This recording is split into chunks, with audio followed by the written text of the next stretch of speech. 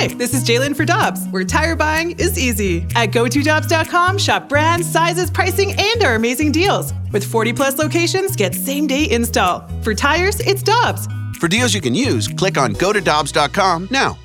Time now for the Balloon Party on the Tim McKernan Podcast. Presented by Dobbs Tire and Auto Centers on 101 ESPN.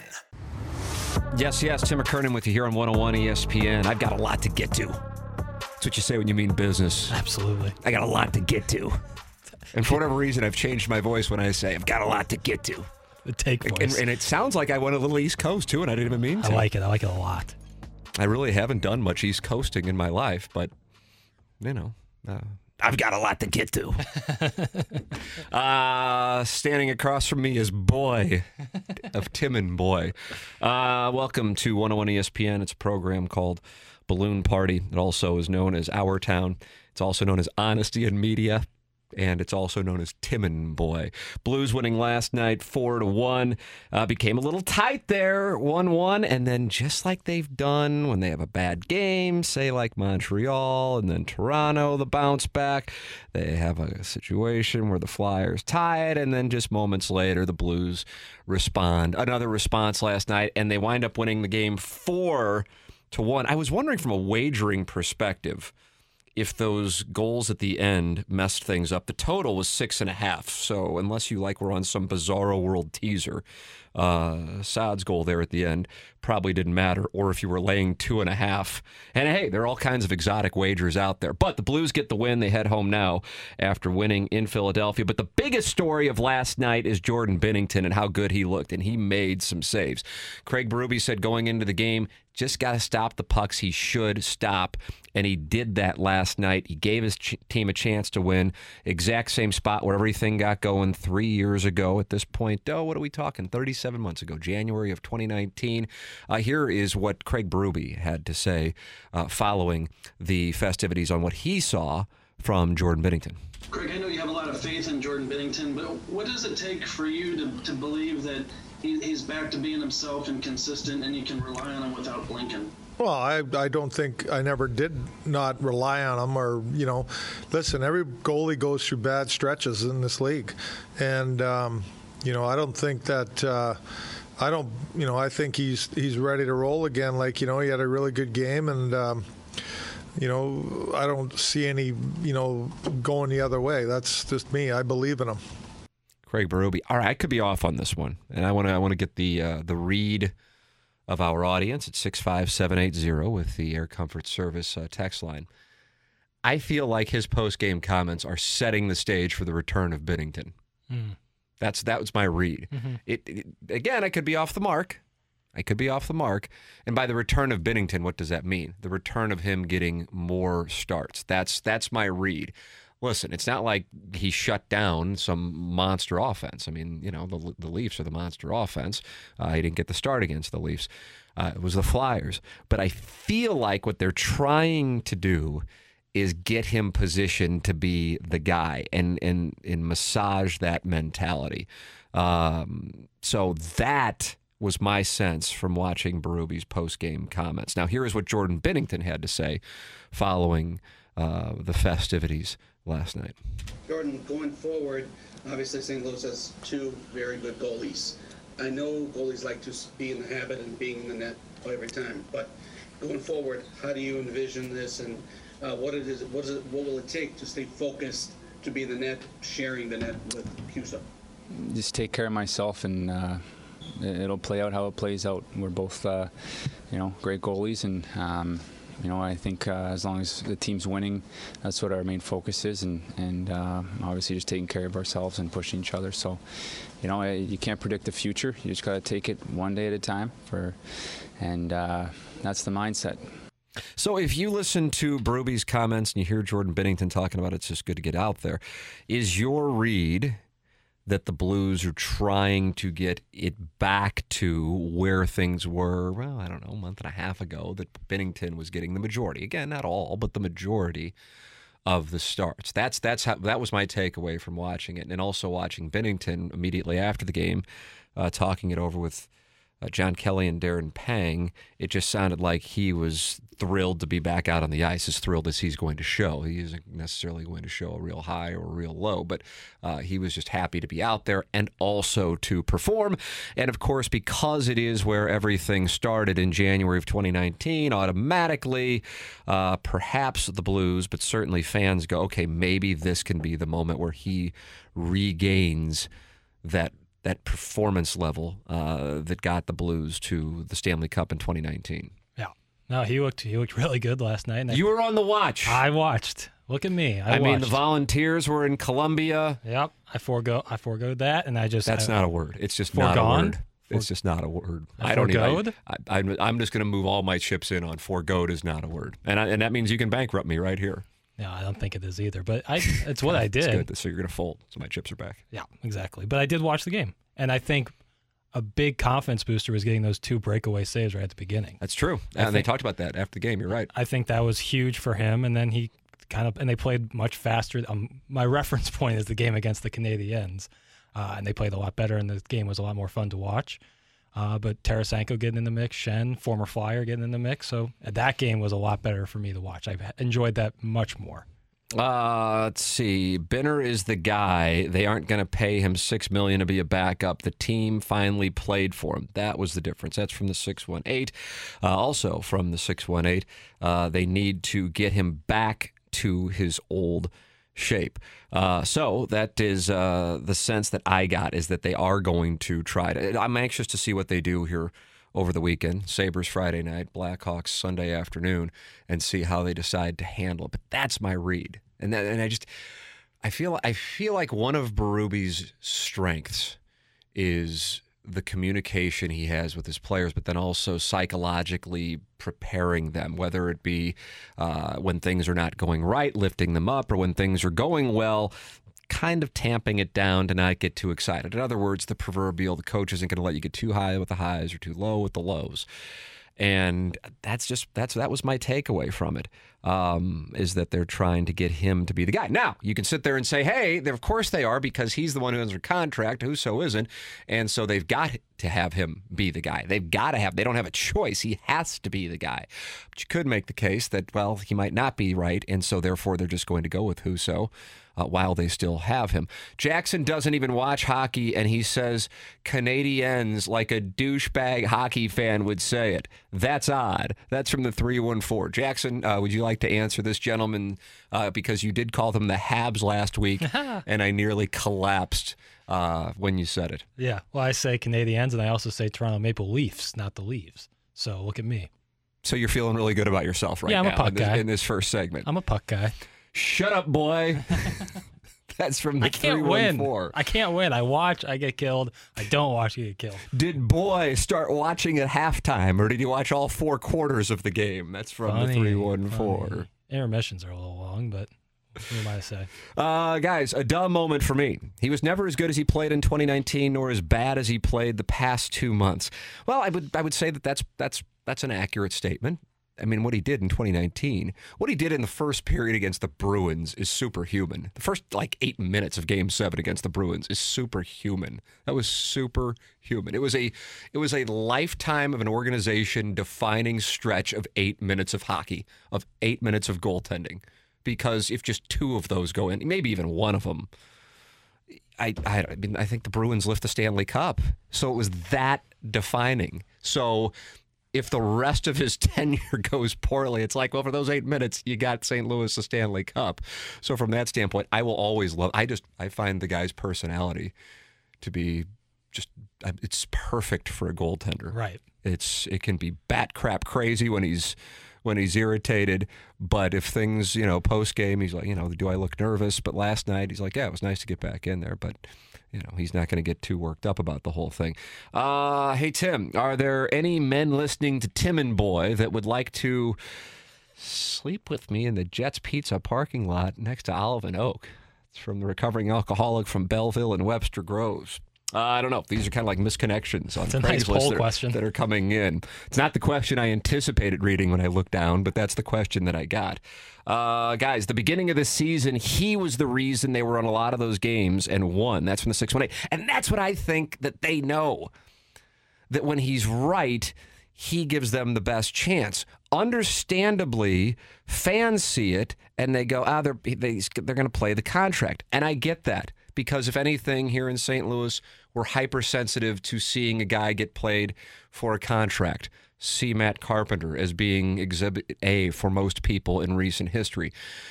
I just don't think that's necessarily the case, because unlike Carpenter, where it had been a kind of a drastic decline, but it just continued, minus a couple of months in 2018.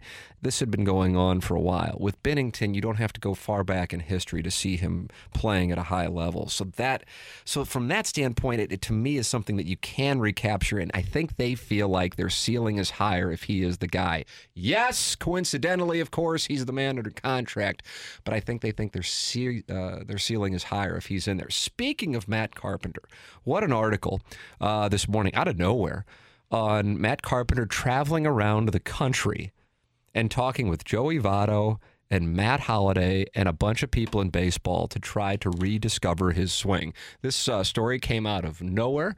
I will detail it for you when we come back. You are listening to Balloon Party on 101 ESPN. We're right back to the Balloon Party on the Tim McKernan Podcast. Presented by Dobbs Tire and Auto Centers on 101 ESPN. Welcome back to Balloon Party 101 ESPN. Tim McKernan with you. Action Jackson on the ones and twos. So I weaved from Jordan Binnington to Matt Carpenter, but there was intent with my weave. There was intent with this transition, because Ken Rosenthal just posted an article to The Athletic, an in-depth feature, and I'm talking in-depth. This isn't just like, hey, Matt Carpenter is interested in continuing to play baseball. This is an off-season's worth of reporting, and an incredible story on Matt Carpenter giving Joey Votto a call not right after the regular season, but in October, and trying to figure out how Votto, who was in a similar spiral, regained form. And Carpenter contacted him, not knowing that Votto was on vacation, and they started texting. He then apologized and said, I didn't know you were on vacation. We can talk another time. But Votto immediately reached out to him and said, no, let's talk about it now, because Votto experienced the same thing. From the article, Votto said, I've never had my heart broken in relationships. I've had my heart broken those few years when I was playing poorly. Joey Votto from 2018 through 2020 saw his offensive production plunge. Matt Carpenter, similar situation after he went on a tear in 2018. And around St. Louis, a guy who, sometimes you have a player who the community in any region dislikes, but it's not necessarily because of the personality of the player. It's because the player is making a bunch of money, the organization continues to play him, and therefore there is anger directed toward that player. But I don't think too many people disliked Matt Carpenter, the person or the personality he publicly displayed. I don't really know how you could, but I know that he was certainly in the center of the dartboard during frustration calls and texts on sports talk radio throughout St. Louis over the last few years. And by the way, justifiably so. Mm-hmm. Whether one likes somebody or dislikes them, I have an obligation to call it how I see it with regards to professional performance, and his performance was incredibly subpar. So he reached out to Votto. He was not done. I honestly thought when the Cardinals let him go, he was probably going to shut it down. Yeah, that would be the thought. It's not the case. Reading from theathletic.com and Ken Rosenthal's story, where you can read this in its entirety.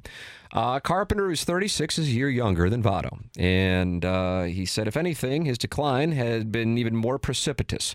In 2018, Carpenter hit 36 home runs and finished 9th in the National League MVP balloting. But he regressed in 19, and then, in his own words, basically fell off a cliff. His numbers the past two seasons, a combined 176 batting average, 7 home runs, a 605 OPS, turned him into a bench player. The Cardinals, the team that drafted him in the 13th round out of TCU in the 2009 draft, declined his $18.5 million option at the end of last season, making him a free agent.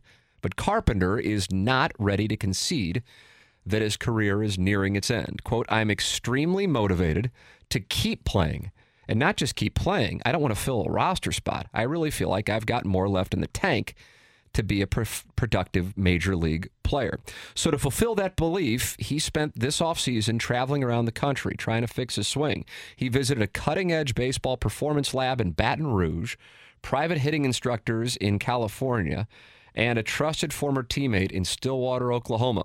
That trusted former teammate, Matt Holliday. So Carpenter has spent this offseason driving around the country trying to figure out a way to get it back. Now, I think a lot of people go, well, Matt Carpenter can't get it back unless he can stop hitting into the shift.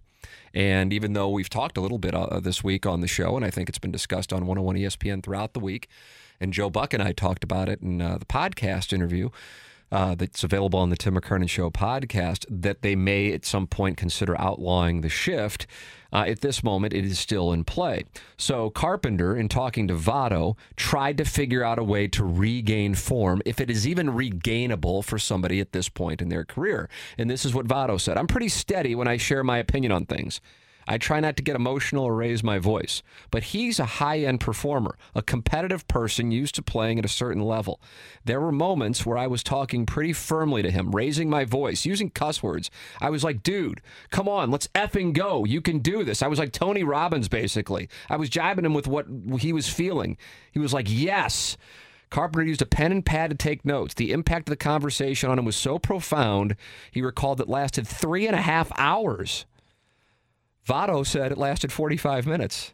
I feel like I have some of these incidents where I think things lasted longer. Quote, I hung up the phone and I was fired up, Carpenter said. I was already extremely motivated because of the way it had ended for me in St. Louis. And when I got off the phone call with Joey, I was even more motivated. So he bounces around the country, and he is on a mission now to reclaim what he feels like is his, and that is his baseball career. But again, not just to make a team to keep making money, but to actually start for a major league team.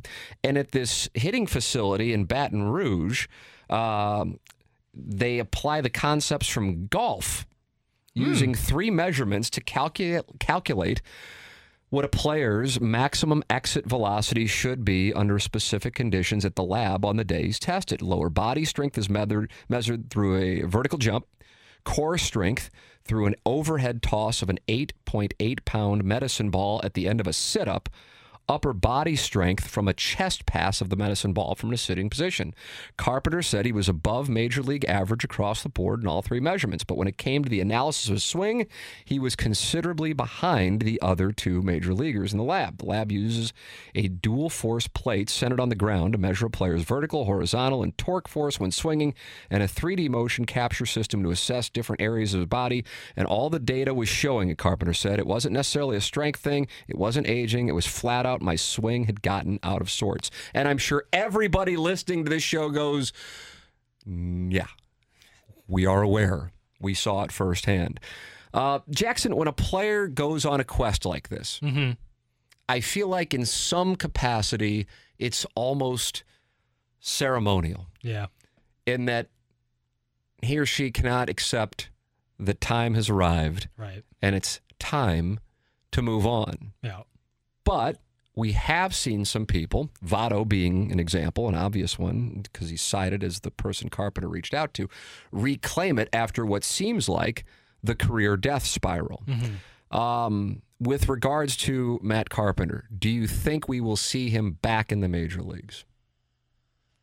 I'm going to say no, unless they ban the shift. They ban the shift, I think you see him back. If they do not ban the shift, I do not see Matt Carpenter taking another at-bat in the major leagues. I would love to see it for his sake because I feel like he really is a good guy. Yeah. He came on TMA before, I believe, the 2019 season. And it wasn't like he was somebody who was a regular on the show. And he wanted to come on. And he wanted to, for lack of a better term, apologize for his performance. But he was so confident that he was going to regain it. And as you may have heard me say a little earlier in the article, his 2019 it was a disaster, and then it got worse in 2020, and it got worse in 2021. So that forces me to go, okay, is this a guy who, is in his mid or late 30s and shows up and goes, I'm in the best shape of my life, right? Which is just a way to kind of con yourself into it. Or you're like, man, I was kind of out of shape last year and I got in shape, but still realistically, you can't be in the best shape of your life because it's so difficult to acquire in your late 30s versus when everything's in your favor in your early 20s. And that is what I think is probably going on here. Mm-hmm. I would love to see it. It would be a great story. It might frustrate some Cardinal fans, but again, I don't think Cardinal fans are mad at Matt Carpenter. I mean, if you are at a business and the business offers you a ridiculous, and I'm not even talking about ridiculous in the sense of the size of the dollars, but I'm talking about the fact that he was offered it when he was. I have no idea what that was about when it happened. I'm dead serious. When I saw that release emailed to me, I'm like, I wonder what this is about. And then when I found out it was a Matt Carpenter extension, it's one of the most confusing Cardinal moves I've witnessed in my lifetime of watching the Cardinals. I don't know what that was all about. Mm-hmm. Still confuses me, but either way, I'm not mad at Matt Carpenter for it. I'm irritated that the Cardinals did it. So I don't think people are mad at Matt Carpenter. I think if the Cardinals let him go and then he comes out and goes absolutely wild this year, they go, oh my God, they missed it again. But in this case, Carpenter is acknowledging that everything was out of whack and he had to go see Matt Holliday. He had to go and have this conversation with Joey Votto, and he had to go to these swing labs and instructors to try to figure it out and get it back. And so that is what he has done. But if he does do it, it will not be with the Cardinals. And if he does do it and he gets it back, that would be one heck of a story. You'd have people in St. Louis going, what in the world? What did we miss with this guy? But I just think, listen, I'd love to see it. I think it most likely is over. Speaking of most likely being over, I think in the last week, but specifically the last 18 hours, we have seen a legend in his particular sport take a fall quicker than perhaps we've seen an athlete in recent times take. We'll tell you who, why, and the latest on that story on the other side of our commercial break. You are listening to Balloon Party, also known as Tim and Boy, on 101 ESPN. We're right back to the Balloon Party on the Tim McKernan Podcast. Presented by Dobbs Tire and Auto Centers on 101 ESPN. We've got your... 1, 2, 3, 4. You playing your own music now, bro? Yeah, that was my band. Oh. Now you had one. I'll have to come out and see it. Yeah. Welcome back to Tim and Boy, where Boy plays his own music. It's 101 ESPN. Jackson, I'm putting you on the spot. All right. Since 2000, hashtag Mount Rushmore of athletes in their respective sports who not only are beloved, so I've got a graph here. On the x-axis, we have accomplishment. Okay. On the y-axis, we have likability in their sports fan base. On the spot, as you know, I didn't give you any time to think about this, so you have. I'll give you 10 seconds. 4 major sports, right? No, I'm going beyond that. I'm including golf to set up my whole segment. Okay. All right, well, that's a nice hint. Tiger Woods. I'll go LeBron James. I'll go Mike Trout. I'll go Tom Brady. You are aware on the Mount Rushmore, there are just 4 presidents. So that was my 4th, Tom Brady. That's correct. All right, because it sensed based on your vocal pattern that you were going to just start adding 9 or 10 people to Mount Rushmore. Well, you notice I left hockey off. Yeah, I have a feeling on the Air Comfort Service text line they won't miss that. But I don't know. The Tiger thing is in a way revisionist history, I think. I think the likability... Now, again, I think it's important to tell the audience that here on Tim and Boy, Jackson is the latter and was born in 1998. So you might not be aware of this, but I felt like up until the last few years, Tiger Woods was a polarizing figure. Yeah, from the years of 2008 till... Before that, though, even. For some. Really? Yeah. I know that might seem odd to even say. I think in a way Tom Brady's kind of got that. I think in St. Louis, the lingering elements of the Super Bowl 36 and Spygate. Yeah, I think he's turned the corner, though. Well, that's what I'm saying. And I think, so I don't know. Let me put it this way. If Tiger Woods wins the Masters in 2009, so before Thanksgiving 2009, which was when everything started for him in his personal life, I don't think nearly as many people would have been excited as they were when he won it in 2019. You follow my thought process? Yeah. In other words, his approval rating went up. Yes. I think the same thing is the case with Brady, because I think there became an appreciation as time went on for the fact that they were still doing it and they were as great as they were. And I think people like to watch greatness over a long period of time, that they can say they watched one of the greats. I don't think people are necessarily consciously thinking of that, but I think subliminally that's what's going on. It's my opinion. I don't know. And I would disagree with you on the LeBron James thing. Not to say that I don't like him. This is like Family Feud. It's not necessarily what I would say, but 100 people were surveyed, and here's what I'm going to say. I don't think LeBron James has as much likability that I would put him on the Mount Rushmore. All right, I think the greatness is there. I think Steph Curry, I'll change it out for. I think he's universally really well liked, and So Steph Curry would replace LeBron James? Yeah. The point being, for the purpose to not allow you to indulge your NBA fetish in my golf segment. Right. In my first ever balloon party golf segment. Yeah. I keep my golf thing off to the side because I recognize most people, when it gets down to it, they're just not as into it as I am. So I recognize it and I don't get into it. But this one goes beyond the game of golf. We're not talking about who's the best wedge player. I would say that Phil Mickelson is at least in the mix for that description. Likability for sure. Yes. And when he won the PGA Championship last year, I think similar to Tom Brady winning a Super Bowl, for people who might not have liked him, and he was known as Fig Jam, and you can look up what that stands for. That people are like, man, this is incredible to see a 50-year-old win a major. We saw Nicklaus win at 86 at 46 years old. This is incredible. What a cool thing. And over the last week, and then specifically yesterday, it came crashing down. Plummeted. I mean, crashing down. And here is how it started. There has been discussion, and some of you know this, and I'm sure some of you don't, about Saudi Arabia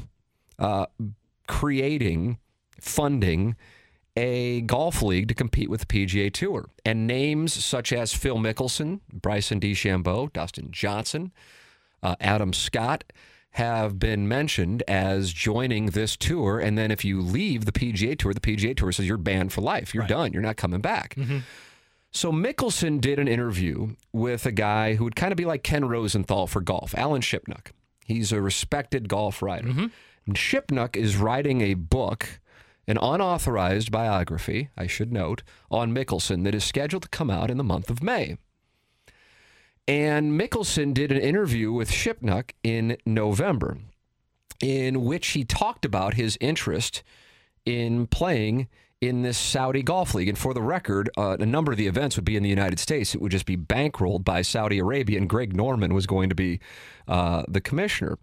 And Mickelson said regarding the Saudis, quote, "They're scary mother effers to get involved with.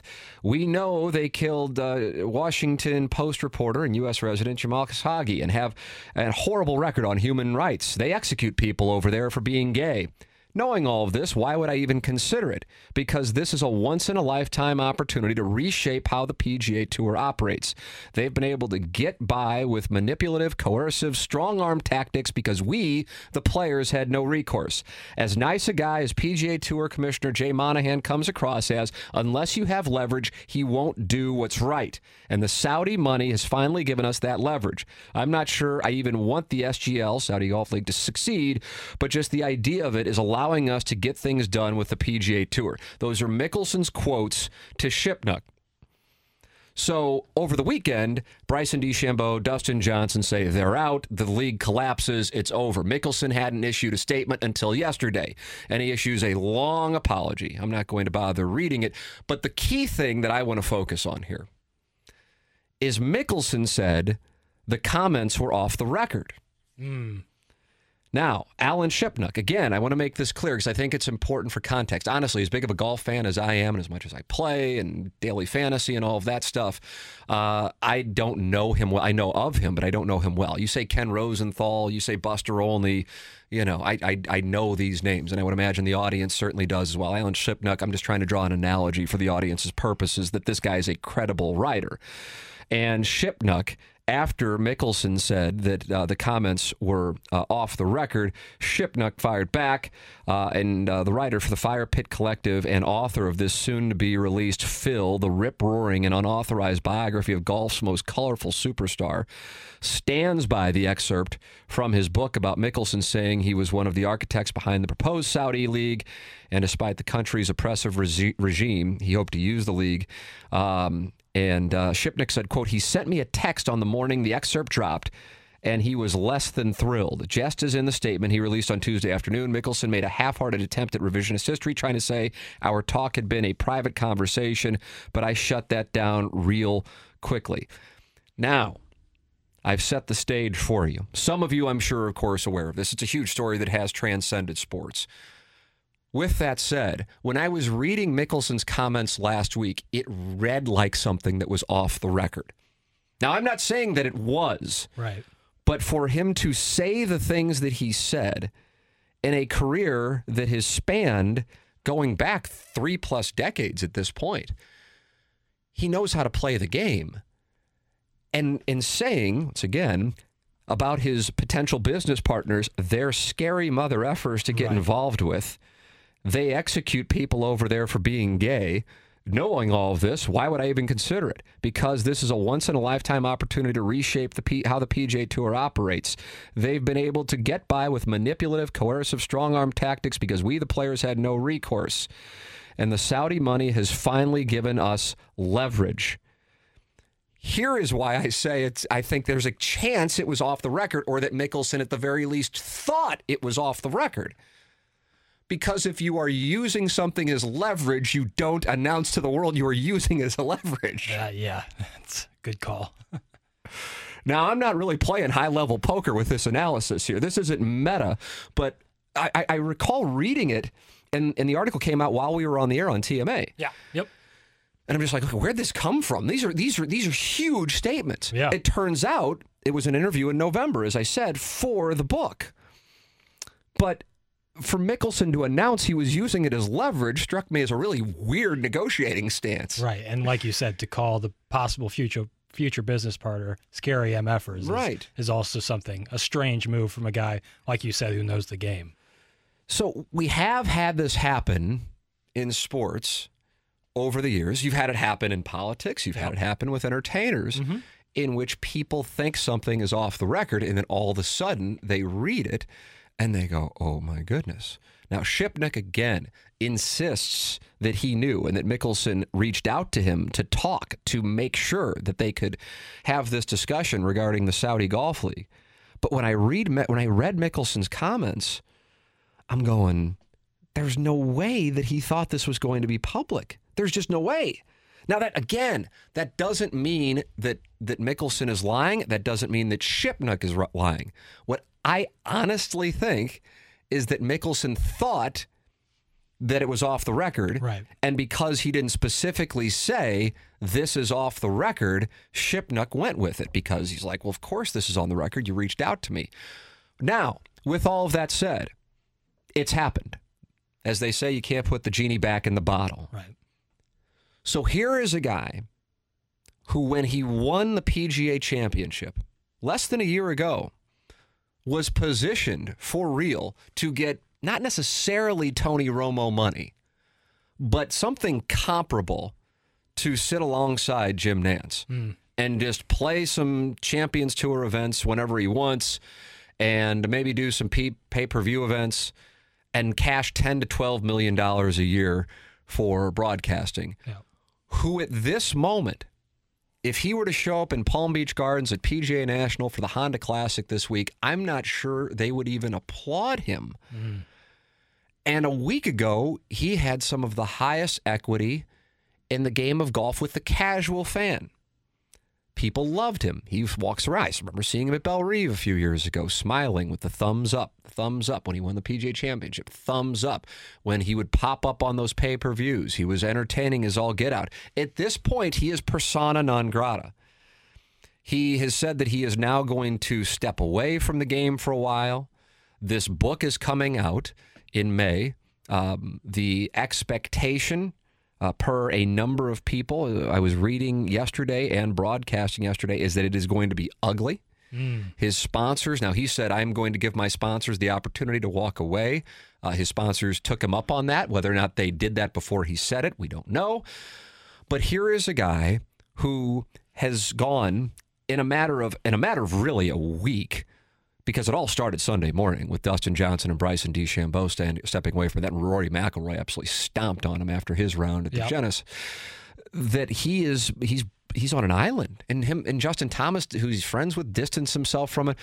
This is comparable to the Tiger Woods collapse. It's just a different avenue, right? But it doesn't have anything to do with how he played or how he acted on the course. It's how he played and acted away from it that has impacted it.